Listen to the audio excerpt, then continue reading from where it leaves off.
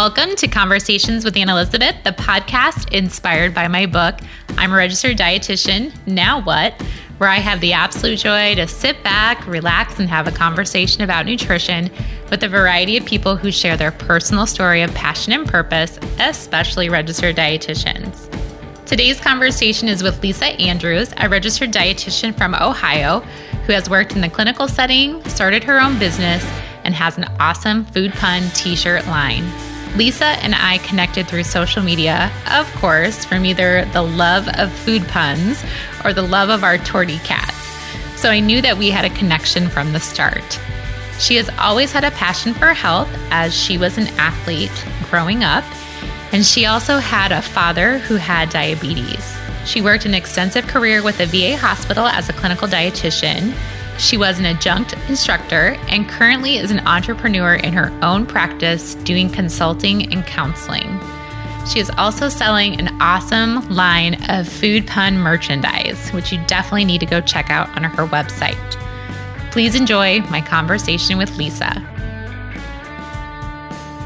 I know we've connected a lot on just social media with our crazy cat lady antics, and yes. I was just looking at your all your merchandise too, and I love your new cherry shirts. I think I'm gonna have to order that. Thanks. But I'm kind of a cherry person, but nice. I just kind of wanted, I wanted to connect with you and get to know you a little better and kind of take me back. When did you get started or interested in this wonderful world of dietetics? So I'm an old bird. I've been around for a while. You are not. I've been, it's weird. I've been a dietitian almost 30 years now, which is kind of weird to think about because that's, over half my life. Is that half my life? Yeah, more than half. Yeah, like more than half my life. It has to be more than half your life. Yeah. Yeah. How old am I now? Anyway. And so I guess I'll get interested. I was always that kid that would come home from school after learning about lung disease or heart disease or whatever and like beg my parents to quit smoking. And so I was always really interested in health, and I was always really active. And I'm Italian by nature, so I came from a food family. And my dad had diabetes, and so that was always kind of interesting to me why he couldn't eat the same things all the time, or why he had to kind of watch how much cake he ate or all those sorts of things. So, I don't know, nutrition just seemed to be a good fit for me. I was really interested in science, and I hated chemistry in high school, but then I really understood it in college and really loved it. And so that's how I ended up in the field. That's awesome. So you were young, kind of. You had an interest earlier in your life, and then when you were kind of getting to that point where you were making decisions, was it easy to kind of be like, hey, I'm going to go be a dietitian, or did you look at some other health careers? So the only other health career that I kind of considered was physical therapy. So I was kind of a high school jock. I mean, I ran track and I played basketball when I was younger, and I was always pretty active climbing trees and just being outside. So that piece of it, kind of being in sports, kind of interested me. And I don't remember why I didn't go into physical therapy, but I think my guidance counselor kind of told me, it was like, you're smart, but you're more of a hard worker than smart. And I was like, all right, that's a nice way to say I probably won't make it in that field, So, yeah, I know it's kind of a sexist thing to say, but at the same time, it was like, he's probably right. I don't know if I could have hacked some of the science. Who knows? Who knows? Back then, I think it was just less common for women to go into different fields that were probably more male dominated, like medicine or physical therapy or whatever. Yeah. I could see that. And it's funny. The only physical therapists I know as an adult are all women. I know. Isn't that weird? That's true. Weird. I mean, most of the people that I know that are in physical therapy are women too. Yeah. That's kind of strange. Interesting. Yeah, that is interesting. Well, he was wrong. So he was wrong. I could have hacked it. Whatever. You totally could have hacked it for sure. Maybe. So where did you end up going to school then for nutrition? So I went to am from Youngstown, Ohio originally, and my parents didn't have a lot of money. We had 5 kids, and it was like, okay, you're going to Youngstown or you're taking out a lot of loans. And I'm like, okay. So my first couple quarters of school, because we were on quarters at the time, were really hard because I was really close with my little gaggle of buddies from high school, and they all went to, big name party schools. They went to Ohio U and Ohio State and Kent State, and they were all still in Ohio, but that was really hard for me. And so I started looking into going away, like to Bowling Green or wherever. And then I ended up getting a scholarship at Youngstown and stayed.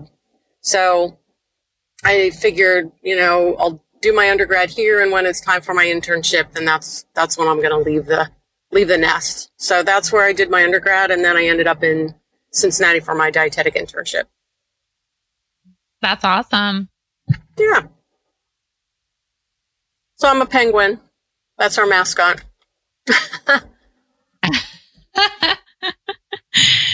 Well, and yeah, that's hard when you're trying to when all your friends are doing all this kind of stuff. You're like, well, I guess money. And ultimately you made probably the best decision when it came to financial.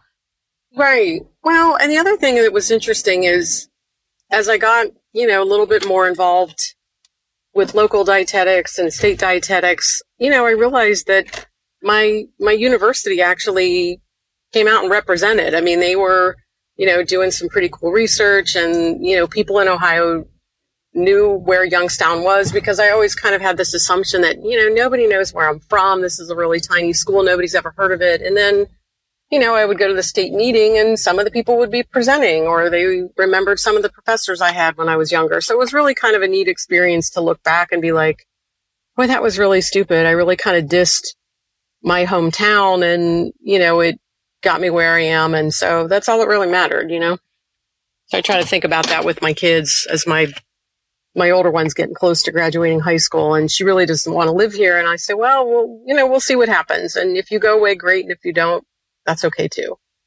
So we'll see. It's hard to see, like you said, it's hard to kind of see foreshadowing of what's going to happen post college. Right. You only kind of see what's right in front of you, but you can honestly say everything really worked out great after the fact. Yeah, I was lucky. That's good. So so now they had a nutrition, obviously they had a nutrition concentration there. They did. Yeah. We had a degree in applied science and dietetics, and we were, accredited by, at the time it was the ADA, but, accredited in the whole 9 yards. So it was copacetic. It was fine. It worked. Did you do your? It worked. Did you do your? It worked. Did you do your? Was there an internship available there as well? They did. They had what was called a CUP program, so it was coordinated undergraduate program. And at the time, I think that was just sort of coming out as an internship option to do 2 years of school, and then you basically finished school and your internship. You did your internship while you were still in school. So you were done in 4 years. So, that was kind of a bonus to do it that way, but I didn't want to do it that way because, again, I was I was ready to leave. And so because I didn't have the opportunity to leave then, I thought when I do my internship, that's when I'll go. So then so you didn't stay there. Did you right. Go pick the farthest place you possibly could find? Well, it was away funny. From Ohio? I wasn't that adventurous. I was, Okay. So there was a friend of mine. It was my sister's friend did her internship in Cincinnati. And my thought was, well, you know what? If they picked Trisha, then maybe they would pick me because I'm from Youngstown, and, so. Oh, yeah. So it just kind of made sense. So I applied to, I think, Pittsburgh, which was within an hour. I mean, I was kind of a homebody. I applied to one in Cleveland, and then my top 3 choices were in Cincinnati, and I got my first choice. So that was cool. And that's awesome. And what was the name of that dietetic internship program? Good Samaritan Hospital. Good Samaritan. Was that clinical focused then? It was kind of, what do I want to say? Not catch all, but it was what I'm looking for. Yeah, I mean, it was clinical focused, but we also, met all the requirements. Yeah. It was a smorgasbord of nutrition. You know, we had a little community, we had a little bit in pediatrics, we had, probably more of a clinical focus, but we also had food service and community wrapped in that too. Very good. So you made it through the internship. You passed your test. Did you did you take your test on a computer or was it paper? Oh gosh, what was it? I'm trying to think. I want to say it was computerized, but we didn't get our results. We got our results in paper. Right away. Like we didn't find out for like 6 weeks. Gosh, was it paper? Afterward. It was honestly, it was so long ago. I don't remember. Good Lord. Check my B12 level. It's okay. I mean, it's not like you think about these things every day. I was just but that's telling so funny that I don't remember. I was just telling my 21-year-old assistant, she was talking about internships. And I'm like, yeah, I remember when I got my acceptance letter, I had to wait for the FedEx guy to come and I had to stay home and wait for to get the letter because there wasn't any matching online. Yeah. Isn't that wild? It is. It's kind of crazy. Yeah. We've come so far. We have. Thank goodness. Yeah, definitely. Big time. So what was the first professional job that you had out of your internship? So my first job was at the VA Medical Center, and I actually stayed there way too long, but I was there. I started part-time. I'm not kidding. I was there for 23 and a half years. So when I left, it was like a retirement. Oh my gosh. Yeah, I was there for a really long time. And so the weird progression of my career was that I started there like in 1990. I started there part-time, and then, you know, it's a female dominated field. Everybody started getting pregnant. And so I eventually became full-time within like 6 months of being there. And then, I think I worked full-time for about 6 or 7 years. And then I went back to graduate school after I was engaged, and then my engagement broke off, and I was like, well, okay, now what do I do with my life? And so I thought, okay, perfect time. I'll go to graduate school. Go back to school. Yeah. Go back to school because, you know, no ties, whatever, no boyfriend, you know, I'm dumped. I'm good. Okay, let's go. So, so I did my master's degree, and when I was done, I was really itching to do something different. So, I ended up going part-time again at the VA, and then I took a part-time job as a community dietitian at like a nonprofit agency. So I worked clinical 3 days a week, and then I did this nonprofit 2 days a week. Wow. That was a good mix. A good mix of things, though. Yeah, it was. I mean, I remember taking a pay cut and thinking, okay, you know, it's a pay cut, but the diversity of work was really what I was looking for. And so I was willing to, you know, take the pay cut and be okay with it, which was fine. And then after graduate school, I was asked to be an adjunct. So I was an adjunct instructor on and off for the University of Cincinnati for almost 20 years. So I really enjoyed teaching. And so I really, after my master's, the world just kind of opened up, and I really just started picking up, you know, part-time jobs here and there just to make my skill set more diverse. That's interesting about the adjunct. And I think I would love for you to talk about that a little bit more. Kind of maybe what is an adjunct? What kind of classes do you teach? How does that happen? Yeah. Well, so to be, to teach at the university level, you have to have at least a master's degree. I mean, they usually prefer that you have a PhD, but most of your adjunct instructors, I would think, have a master's degree, because if they're PhD prepared, then they're usually going to be a full-on professor. But it's really kind of just picking up a class, you know, when like they would just periodically say, hey, you know, which classes are you comfortable teaching? Or we need somebody to teach sports nutrition, or I need somebody to teach lifestyle nutrition, or whatever it was.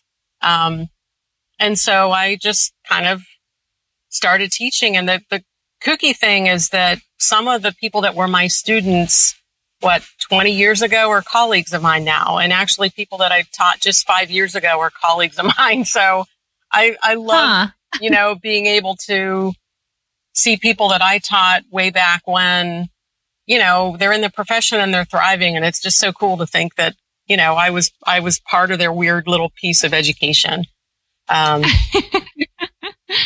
So yeah. I bet you are a great teacher. I bet you're super fun to have as a teacher. Yeah, it's kind of like a little nutrition and a little stand-up comedy. That's how I kind of look at it. It's a little scary. But the downside of adjuncting is, the pay isn't great. You don't really get paid for all the time you put into developing the class. But if you end up teaching the class, a couple times over, then it makes it worth it, and then just having the interaction with the students is really fun to be a mentor. That is fun. So I did adjunct for a while, but basically what I got was, here's the textbook, you figure it out. Is that kind of how was that for you too? Yes. Yeah. I would say. So that first class is kind of like, whoa, this is interesting. Yeah. Oh yeah. Well, I would say the only exception that I had with that was a colleague of mine who was like my mentor when I was in graduate school, and I'm still in touch with her now. She taught like a nutrition for nurses course, and there was like 160 students or something outrageous. And she was really desperate to have somebody teach it. And she was like, I'll give you all my materials. So that was awesome. But like just the management of that many people. I mean, I had a teacher's assistant, but like knowing, I didn't know half those people. It was almost, it was impossible. So I really kind of prefer the smaller classes, like 50 or less is doable. I at least would remember people's names, but 160, good Lord, there's like 4 people with the exact same last name, So that was a challenge. That was definitely a challenge, but it was fun. That's a lot. Now, are you still doing that currently then? No, I think the last class that I taught was probably like 2 years ago. And part of it was just the timing of the class was when my kids were coming home from school. So the class was at 2 in the afternoon and it would end at 3:30. And so I would have to, my older one would get home and I'd have her text me. And if she wouldn't text me, I would panic, so it just got to be too much to kind of juggle with, my small business and then my kids getting older. Sure. So did you work part-time? Did you continue working part-time at the VA then, as well as doing adjunct? Did you kind of balance that and do the community, or how did that kind of all shift? So I think at one point I was doing all three, which was crazy. Because what's weird is this is just like the story of my life. I think I've been like this since I was 12, like, oh, I'm going to volunteer for this. Hey, I'm going to volunteer for this. And, I think when I was expecting my first daughter, it was like 2002 or 3, I was part-time at the VA, 3 days a week. I was this community agency 2 days. And then I was teaching like 2 nights a week or something crazy. Like, what was I doing? Wow. I don't know. So at some point, something just had to break. So once we started a family, I went down to part-time at the VA, and I think I took a little break in adjuncting, but then I would pick up a class here and there when it was, once my kids kind of got to the age that they were in like daycare and whatnot, then I started picking up a class again. So I love to teach. That's really cool. That's neat. Yeah, it's fun. And that's probably like, it probably worked a little bit better, even not that when your kids were older, but as they were smaller, maybe it worked a little bit better with your schedule. Yeah, definitely. Because they had like more regular care. It's interesting because my 2 sisters have more kids than me, but they were stay-at-home moms until their kids were probably like 10 or 11. And then they started going back to work. And I did the exact opposite. I worked when they were really little and snotty and you know what I mean? Like when they were more likely to get sick and whatnot. I was really working. And then, it just kind of hit me when they were starting to get a little bit older that I just really needed to be around more. So that's when I kind of started consulting more when they started getting older. I finally left the VA about 5 years ago, and I was about 6 years into my business. So I was doing my business on the side. I've been in it about 11 years now, and I finally left the hospital about 5 years ago.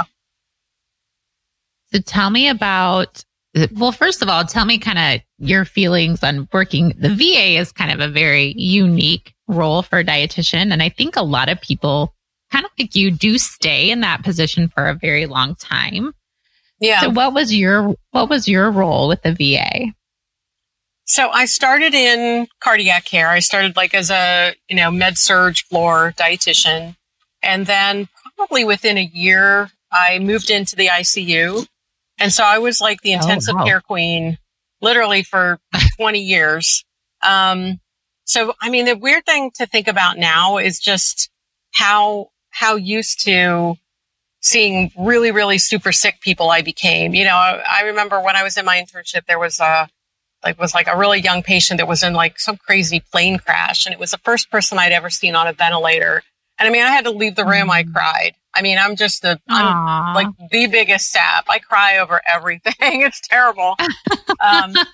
So, like seeing somebody that young and that critically ill, I couldn't handle it. And so to work in that environment for so long and just, kind of build up the guts to be able to talk to the doctors about nutrition support and harass the nurses about feeding people. I mean, it just became so rote. I mean, I got really comfortable with it.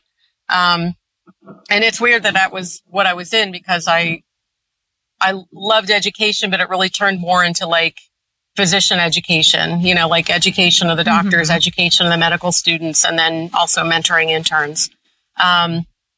So the VA, I mean, I think part of the reason they stay is the benefits are amazing. I mean, you get, a president dies and you get the day off, I remember, and that's terrible to say, but I remember like when, oh my gosh, like I'm so old. I remember when Nixon died. I mean, other people probably do too, but when Nixon died, I literally said, ding dong, Nixon's dead. Lisa gets to stay in bed.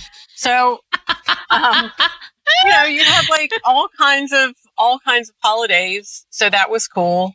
The pay was much better than, private hospitals. But then the downside is it's older adults. It's primarily men. You do see some women in that hospital setting, but, for me, like I was really passionate about what I did. And then I just sort of reached this burnout level that I just couldn't do it anymore. So it was weird because a lot of the people I'd started working with moved around. So they would do acute care for a while and then they would switch to the clinic for a while, or then they would go to home-based primary care. So there was ways to move around, but I just never did. And I don't know why I never did. So who knows? I think because I was doing so much other stuff on the side that gave me enough diversity that I didn't care. But then, I don't know. At some point I just reached this burnout. I think it was like, I can almost remember it was like a 90-year-old patient on TPN for 4 months. And I was like, what are we doing to this person? Why are we doing this?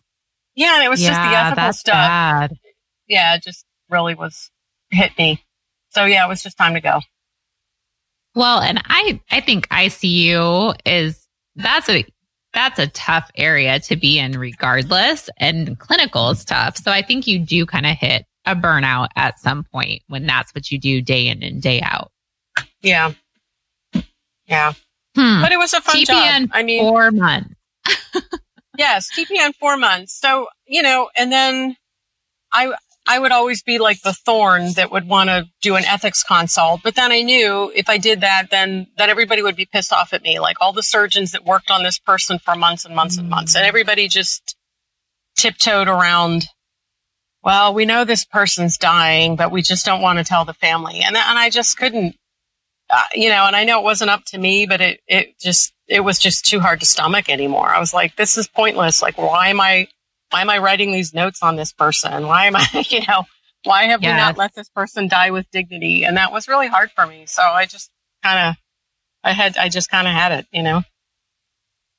And I think that's a great point to make, that I think in any type of clinical setting, I think that's a struggle with physicians and just all the different entities. And then you feel a certain way. And when you can't ever express it or no one listens to you, it's kind of like, okay, well, I think I need to part ways. Right. Yeah. Well, and I think that's awesome that you kind of were finding things on the side, though, to keep you kind of staying to want to be a dietitian. Right. Yeah. And I was kind of lucky to be able to find different things where I was still making up a little bit of income here and there. It was, I had the VA as kind of an anchor. And then I was able to just kind of find some other stuff just to keep up some different skills. And I did do some other stuff at the VA. I mean, I worked, I used to teach weight loss classes, and I enjoyed that because, again, it was like teaching and it wasn't so acute. And I got to know the patients while they're alive versus being on a big blue machine. You know what I mean? So that was kind of nice, to have sort of a steady group of people to work with. And so while you're at the VA, you kind of started doing your side hustle. So talk to me how that kind of started and what did you want to start doing as your own business? Yeah, so that kind of started on a whim. I ran into a colleague that I had known from the Nutrition Council, which was the community agency. And we just started talking about possibly starting a private practice. We knew there weren't a lot of dietitians in private practice in the area. And we just sort of started talking about, well, what would that look like? What would our patient population be? All those sorts of things. So she was working she was kind of doing similar work where she was working part-time in a children's hospital and I was part-time in an adult hospital. So she was going to see kids or families, and then I was going to see adults, and then also offer sort of some corporate wellness types of lectures and cooking demos and that sort of thing. Kind of like the work that we both used to do at the agency that we knew of. So not as competition, because the agency ended up doing more children's related-ish stuff on like obesity treatment and whatnot. So it was kind of different for us to be doing more corporate related stuff.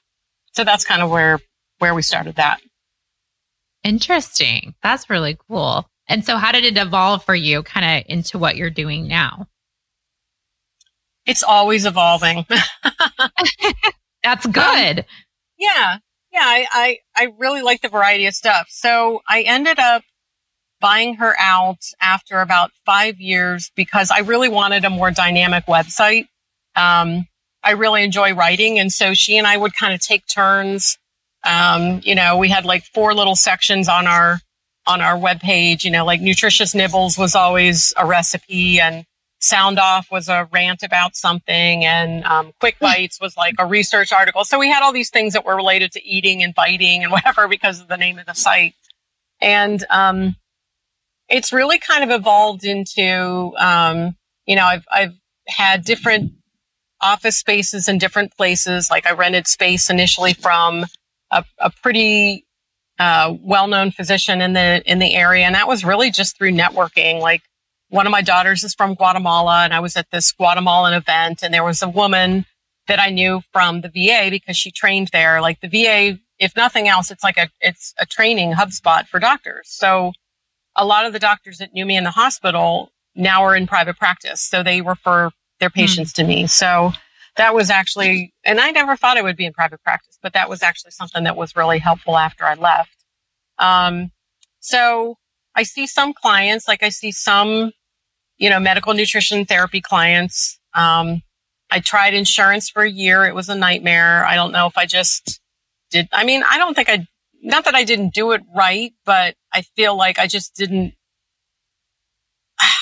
I should have had a biller or at least, I don't know. Like I felt like my patients didn't have skin in the game. They would call at the last minute, cancel, or they would no show, or I would code something wrong and then I wouldn't get paid. So I thought, I'm not going to do this. I was getting paid without the insurance piece. Fine. And I felt like obligated to do insurance because I do believe in it, but it just didn't work for my business model, if that makes sense. Sure. So I forget your question now. Oh, no. So you're doing some counseling, and then like today you're at a health fair. So you do some other like community stuff too. Yeah, I really love, I love talking to people. So like the one-on-one stuff I like, but I probably get more of my energy working with a group. So I do like lunch and learns. I like to do cooking demos. Like this year I connected with our Civic Garden Center, and they have these little hub gardens in different neighborhoods. And so I actually show up and the gardeners tell me ahead of time what's going to be in the garden. And then I make up a recipe and then I go cook it. And then I talk about the health benefits of it while I'm cooking it. And that's just really fun.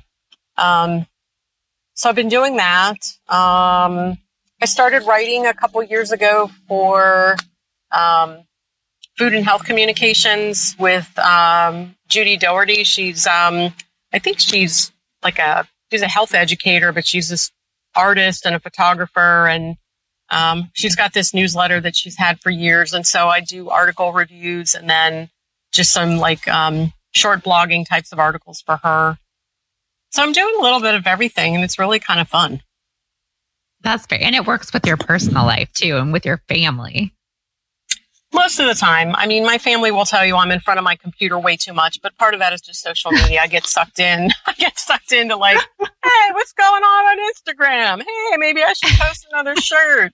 Maybe let's see what's happening on Facebook. So yeah, I think part of it's just I'm on social media way too much.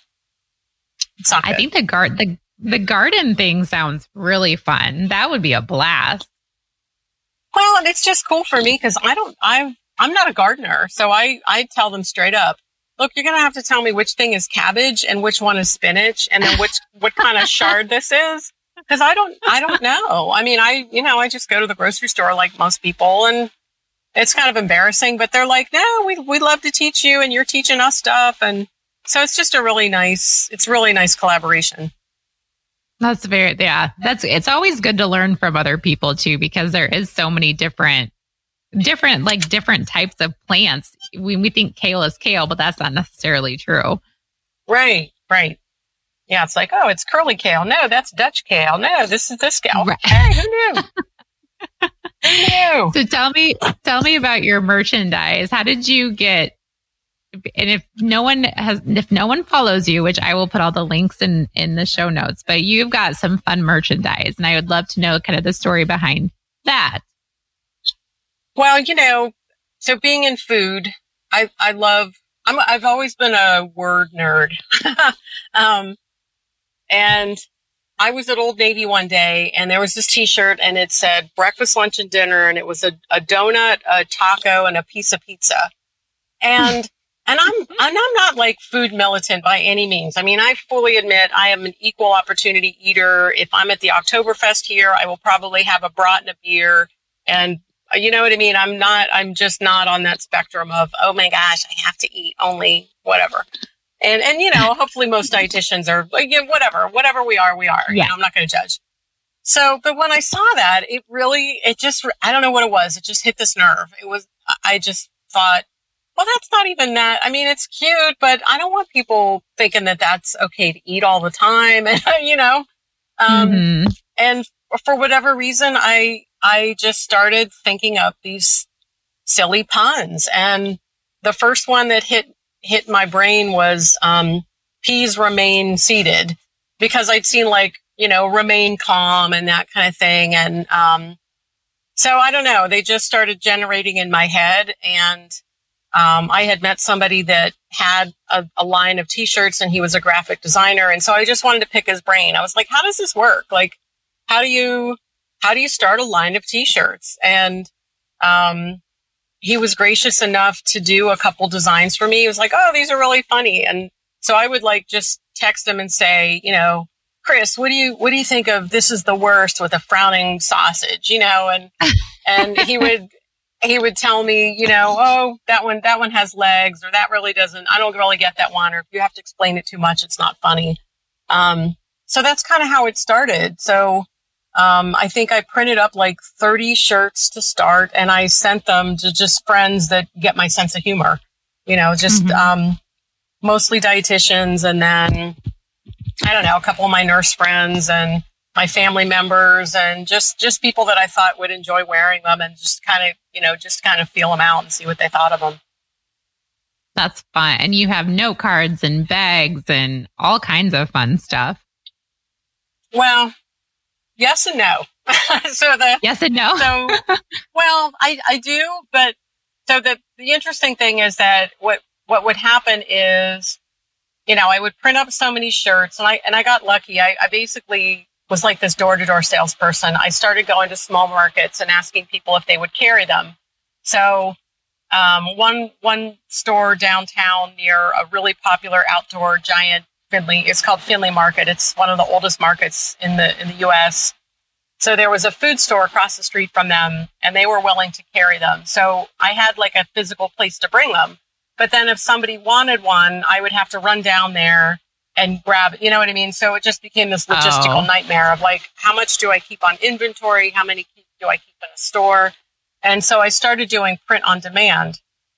So there's pros and cons. The pro is that, you can put your design on anything. So I can make mugs and totes and onesies and aprons and, boys shirts and girl shirts and lady shirts and tank tops and sweatshirts and the whole 9 yards. But then the downside is I feel like my site looks really, it's like it's too crowded. You know what I mean? So, at some point I have to weed. I have to weed some stuff out. Gotcha. Yeah. So, but on the upside, I had too many ideas in my head, and I can't print everything up. So I have like an entire arsenal of every design that I've made, but I don't have them all physically printed up unless I feel like, I'm noticing that people are ordering this one more online. I guess it's time to go ahead and print it up and see if I could sell it. Do you work with like a local company then? Is that who prints on demand for you, or how did you pick a company to do that for you? So I asked around about just printing companies in Cincinnati. So I use so what I do now is I have my shirts in about 4 little, just small markets. Most of them are like the garden gift shop. Like most of them are just small gift shops. And then, so I have like a batch of them printed. So I'll have like one design printed, and because it's summer, I have multiple designs right now because I'm going to be doing farmers markets. So I'll go to a farmer's market, you pay a booth fee, you hang out for about 5 hours, and, I just stand there and sell them just like any other vendor. So I have those printed locally, and then the ones that are print on demand get printed out of North Carolina, and then those get it depends. Some of them I get shipped to me. If I want a gift for somebody, but I don't want to print up an entire thing, I'll print one up, I'll have it shipped to me, and then I can tag it, and then I can send it out. And then some people just order them. And if you ordered one and you were giving it to somebody as a gift, I'd have it shipped to you, but then I would ship you a tag so that you could put the tag on it, and then the person knows where it's from. Oh, very cool. Well, good to know. Yeah. That's good to know, because I was just thinking, I'm like, well, this could be all my Christmas gifts this year. Oh, hey. Love to hear that. It's so dietitian appropriate. So I'm like, well, that is going to work just fantastically. Yeah. So yes, I will link that in the show notes so people can go check it out as well, because I love your designs. Thank you. So I also want you to share with me, you said previous in the conversation about volunteering and saying yes. And this year you are the president of the Ohio Academy of Nutrition and Dietetics. So share with me your road in the volunteer spectrum of dietetics. Yeah. So I guess when I was in graduate school, I got involved kind of at the academy level as I was in Nutrition Educators of Health Professionals, and I was their editor for their newsletter at the time. And then I started getting a little bit more involved in our local association. So I was on a committee called Hunger Panel that worked with reducing food insecurity, which I'm really passionate about. And then, I don't know, I just kind of started taking on different roles in the local level and then started getting a little bit more involved in the state level. So I was the media chair or the media rep for both the local level and the state level. And then I was the CPI, the chair on professional issues, about 4 years ago.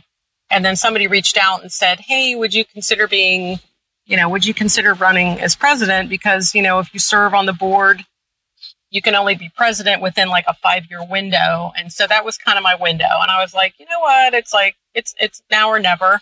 And I was really flattered to be offered to be the leader. And I really just figured, I have a lot of connections, whether they're in industry or, through even through social media or just going to different conferences. I try to network with people and find out what people do and how we can help each other. So I thought it would be a great way to just combine all of that and kind of elevate the profession, because I just feel like there's, sometimes there's trolling that happens and some people are negative. And I was like, I don't want to do that. This is my profession. I don't want to hear people bashing other dietitians. I don't think that's cool. So I just figured it would be a really good way to just try to elevate our profession more. How's it going so far? Going well?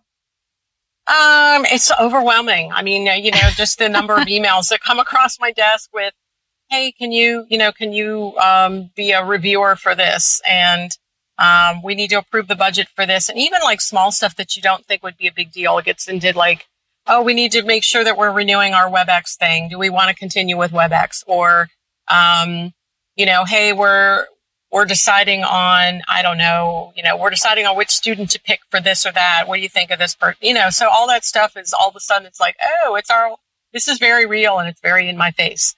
But I'm enjoying it. I mean, I'm not agreeing to everything, but I'm not leaving holes. So it's like, if I can't do it, I'm going to reach out to somebody and say, this is a perfect person for you. I don't need to do everything. Sure.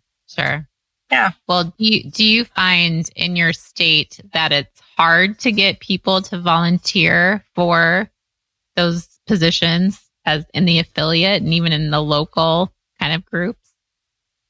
Sometimes. I think that a lot of times the same people end up getting recycled, so it's like, oh, you were chair and now you're going to be the secretary. And then in 2 years, you'll be the treasurer. And I want to bring in new people because new people have new ideas and new blood and new energy. And so I want to I kind of want to share the love, So, I always told my students, and I'm sure you've told them this too when you were an adjunct, is never burn any bridges because the world is really small and, you might be drowning somewhere and that person needs to save you, So in Cincinnati, at least, everybody knows everybody. And especially in the dietetics profession, we probably all run across each other. And I always look at it that way with my private practice. If somebody calls me and says, hey, can you help me with, I have my child needs some weight management, or I have insulin dependent diabetes. And if I don't work with those two conditions, I don't want to leave the person hanging. I'm going to refer them to another dietitian. I'll be like, I'm not the best fit for this, but this person is, so I think that's the best way to do it is, we're a chain of people and you don't want to have a broken link. Right. That's a very good point. And that's why I think like volunteering with different organizations or reaching out and just connecting people and trying to get new blood into those situations is the way to keep our profession kind of advancing. Right. Yeah. And I think that's so important because I don't know. I remember being in private practice and hearing somebody else was in private practice and I would have this little, oh no, they're better than me or they're doing this or that. And I'd be like, who cares? Let their freak flag fly, let them do their thing. It's exactly. Okay. We're all different. Yeah. We all have different gifts. So, there's space for everybody. Exactly. Yeah. Well, I think that I hope, and I like to hear other dietitians not being scared to volunteer. I kind of feel like in our profession, we don't have time or we don't want to do it or we don't know what the heck we're doing. So we just don't even inquire. So I think it's good to know somebody like you that if anybody has a question about volunteering, reach out to Lisa because she will tell you all about it and be real about it. Yeah, that's true. It's true. Because I think that they don't tell you. I was president of Iowa, and they just don't tell you like the emails and all the things that are involved. But I would never not want to do it because I'd feel bad if I didn't do it and say no, then because I was scared. Right. Well, and I think that, and maybe this is just because I'm getting older. I just kind of feel like, why not? And I feel like that with almost any position that I take on or any kind of work that I do is it's sort of a little challenge. And I even remember when I mean, maybe I'm just weird. I remember passing my exam and having my job and then all of a sudden going, well, now what do I do? You know, I think I just had always been used to just kind of jumping a hurdle that I'm just one of those people. I just kind of need something new to work on. And maybe it's just ADHD. I don't know, you know, and that's entirely possible, you know, but could be a little of both. Could be a little of both. Yeah. Yeah. Yeah. Who knows? Well, I think it's great that you say yes and you kind of say what's next, because I think you need to in our profession, and you need to do different things to kind of keep you passionate about where you fit. Otherwise, I think that's why people kind of quit dietetics. They're like, oh, well, I don't want to be a dietitian anymore. Yeah. And I think people think that the only thing that they can do is medical nutrition therapy, but I think there's so many other really cool areas you can work in. I mean, you work in retail, right? Mm-hmm. Yes. Yeah. I think retail nutrition's awesome. I mean, I did a little bit of consulting for Kroger, and I really enjoyed it. It was fun to be in the store because that's where people shop, and that's where you can teach people how to meal plan and how to read labels and, you know, how not to fall for different fad diets or whatever it is. So there's just so many different areas that it just keeps changing, which is great. And if you don't know, if you can't find it, then just create it, right? Right. Yeah, exactly. Make it happen. And I knew, like, and this sounds stupid, but I thought with my shirts, if I don't do it and somebody else does, I'm going to be mad at myself. So I thought, you know, what have I got to lose? Well, money, you know, but yeah, I don't know. There's that. And I certainly drive my husband a little crazy with it now because he's been doing my graphics, and he helps me set up my tent and, you know, the table and the whole 9 yards, and has to give me bathroom breaks. And so, you know, I try not to overload him too much, but it's kind of become this like little family affair. You know, my kids will tell me which shirts they want for, you know, a gift for their friend, or, you know, Mommy, can you get me this sweatshirt? I really like this one. It's, you know, it's just, they're used to it. They shoot me down when it's a stupid idea too. So they're a good sounding board.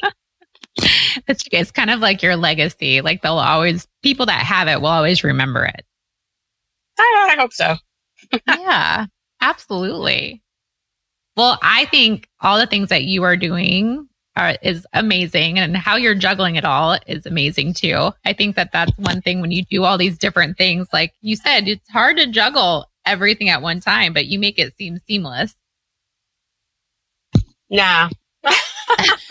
Some days are better than others. I mean, you know, it's, I need to kind of step back sometimes and just breathe. And that's hard for me because I've always been, like I said, I'm just sort of a jackrabbit personality. I don't sit still for long. And I think that's why the ICU worked for me for a long time, because it was dynamic. You know, you saw stuff change pretty rapidly, but, I don't think I could sit in an office full time. And I think that was one of the reasons I didn't pursue insurance for very long. Because I was like, you know what, if I'm going to do this, like, I'm really going to like be this provider and I'm going to do this 24/7. Okay, let's do it. But I don't want to do that. I didn't really want to be in office that much. So it suits my personality fine to have a couple clients, you know, 5 clients a week. That's totally fine. You know, then I can have time to do other stuff. Yeah. And if you're creative like you are, it's good to have that creative time too. I think you need that time to like write and to like find that creative side and not just be on dietitian on all the time. Right.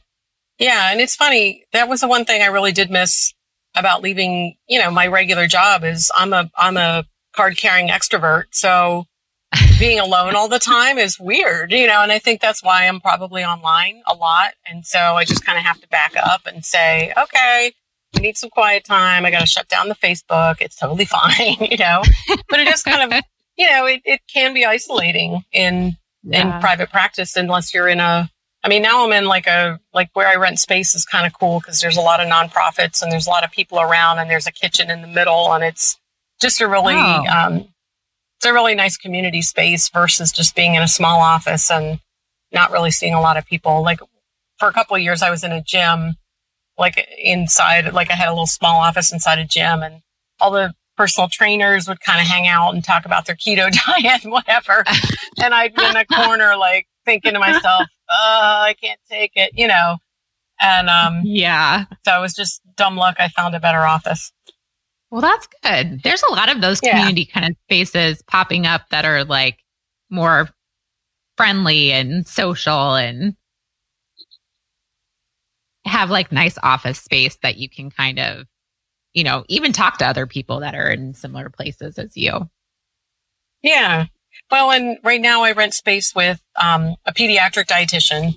So she has the office a couple days a week, and then I have the office the other days of the week. And we just, we're not really in there at the same time because we both just use it for consulting with clients. But every now and then, we'll see each other. We're like, hey, what's going on with you? Yeah. Neat. So I think that's it's a good balance. Well, you keep balancing it like you are. You're doing it like a rock star, sister. Aw, you're too sweet. Oh, well, I just know what it's like. I just know what it's like to be president too. And that's a lot. That takes a lot of your free time. So wish you all the luck to manage all those emails. Oh, it's just starting, but I'll get through it. I got a lot of great help. I have a lot of great help. Trust me. That's my board's awesome. Yeah, that's I'm excited. Very good. Good. Yeah. So will you be at Fancy this year then? I will. How about you? I will be there too. So we'll have to find each other. I'm working on maybe putting together like a meetup thing with podcast people. So very cool. I will keep you updated that we can maybe get together. Very nice. I would love that. Yeah, absolutely. Very cool. Okay, well, I have to ask you the hard questions now. Okay. If you've listened to the podcast, you know they're coming. Sure. So why don't you share with me some of the foods that you enjoy? I love Indian food. I love Mexican food. I love Thai food. I love anything spicy and ethnic. What's your favorite Indian dish? Oh, I love dal makhani, and I like chicken makhani. I like that kind of sweet, buttery. It's like a chocolate chip cookie in a bowl with curry. It's like yum. Okay. Yeah, so anything spicy is good. Spicy. I like it. I love spicy food. Yeah. Yeah, that's the bomb.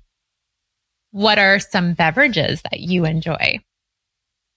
I love coffee. I live for getting up in the morning and having coffee. Like I will drink coffee all day long if you let me. What else? I love seltzer water. I know that's crazy, but I love lime seltzer water. It makes me feel like I'm having a cocktail when I'm not. I love cocktails. I love, I love, really good red wine. I love craft beer. Like, don't give me a light beer. I'll give it back. And yeah, that's probably my top 4, I think. Nice. Do you have a favorite color or colors? I love anything bright. I love turquoise. I love red. Probably red's my favorite color. I love red. Red's. That's my favorite too. I knew Nice. we were connected. I know we're connected between the cats and the red. Come on. Yes. And absolutely. Do you have a favorite scent or a favorite smell? Ooh, citrus. I love lemon. So I love anything that smells like lemon or like Crabtree and Evelyn lemon related stuff or anything orange or anything grapefruit. Yeah, I love citrus. Smells so clean. I love citrus too. Yeah, it does. I don't like vanilla. That makes me want to eat a Cinnabon. Yeah, it makes you hungry. Yeah, it makes me hungry. So like, I love those like big giant bars of soap that you get at TJ Maxx that are like lemon or something. Yes. That's like the best treat. Yes, love that. Oh my gosh, I love TJ Maxx. That's the best. It is, totally. And what brings you joy in life, Lisa? What brings me joy in life? Seeing my kids laugh. Like, I know that sounds super sappy, but my kids bring me a lot of joy. My cat is hilarious. I'm such a cat person. And selling my t-shirts. I mean, I don't know. It sounds really silly. I have literally thought of just, maybe that's what I should just, like when I get old and I'm too old to counsel people anymore, I think I'm just going to hang up a shingle somewhere and sell my shirts. I know that's weird, but it's kind of fun. Not at all. Now, do you have 2 daughters? I have 2 daughters. My older turns 16 tomorrow. She is a lot like her dad. She's really introverted, but she's got a really dry, sarcastic sense of humor like me. So we all get along. Nice. And then my younger daughter will be 14 in December, and she's from Guatemala, and she's just this little adorable cocoa bean. She's awesome. So, Aww. Yeah, they're fun. It's pretty interesting. Yeah. They're my bunnies. Sounds like a fun house. It sounds like a fun house. And then you got Snickers, which is your kitty cat. And then I got Snickers. Yes. Yes. Yes. God love her. They bought her like some jangly collar the other day. I'm like, it was bright blue with, I don't know. It was hilarious. So that poor funny. cat, she gets tormented. Yeah, she's tormented, but we love her. Yeah, it's good. She's a good Catterday. She is. Totally great Catterday. Well, thank you so much for sharing just your journey so far. And I hope that we can connect in person in October. Yes. And Thank you. I just look forward to continuing to follow all your wonderful things you're doing. Aw, thanks. You've been awesome. And I need to pick your brain because it feels so weird to have a one-sided conversation. You're not the only person that says that. I know, but I'm like, I want to talk to Anne Elizabeth more, but I don't want to take up a whole night. So we'll have to have a coffee or a glass of wine or tea or whatever your beverage choice is. All 3? Can we have like all 3, 4, whatever it is? Awesome. Yeah, that's perfect. I love talking with Lisa. I think it's interesting that she's been a dietitian for 30 years, which is more than half of her life. And she's experienced so many different things as a dietitian, but she still keeps continuing on and trying new things and navigating her own business. She also does a great job by volunteering for her state affiliate, which I think that's something that we all should do once in our lifetime. I know I've said that before, but she does keep bringing it up as something to be a part of your career. And I think that's very important for all of us to try out. I'm going to head over and go order my cherry shirt of hers. It's so cute as we speak. So make sure to check out her shop at soundbitesnutrition.com. You can find the link in the show notes as well. My website, AnnElizabethRD.com, is where you can read my latest Embrace the Hell Yeah blog post, as well as all my previous podcast show notes and links to things we talked about during all my conversations with these great nutrition experts. My book is also available to purchase on my website, and there are now 15 CEUs approved for self-study through the CDR, which is very exciting. And you can purchase this on the website as well. I hope we can connect more on social media by finding me on Instagram, Facebook, Twitter, and Pinterest at AnnElizabethRD. Remember to be great always, find the joy in each day, and to start a conversation that truly matters.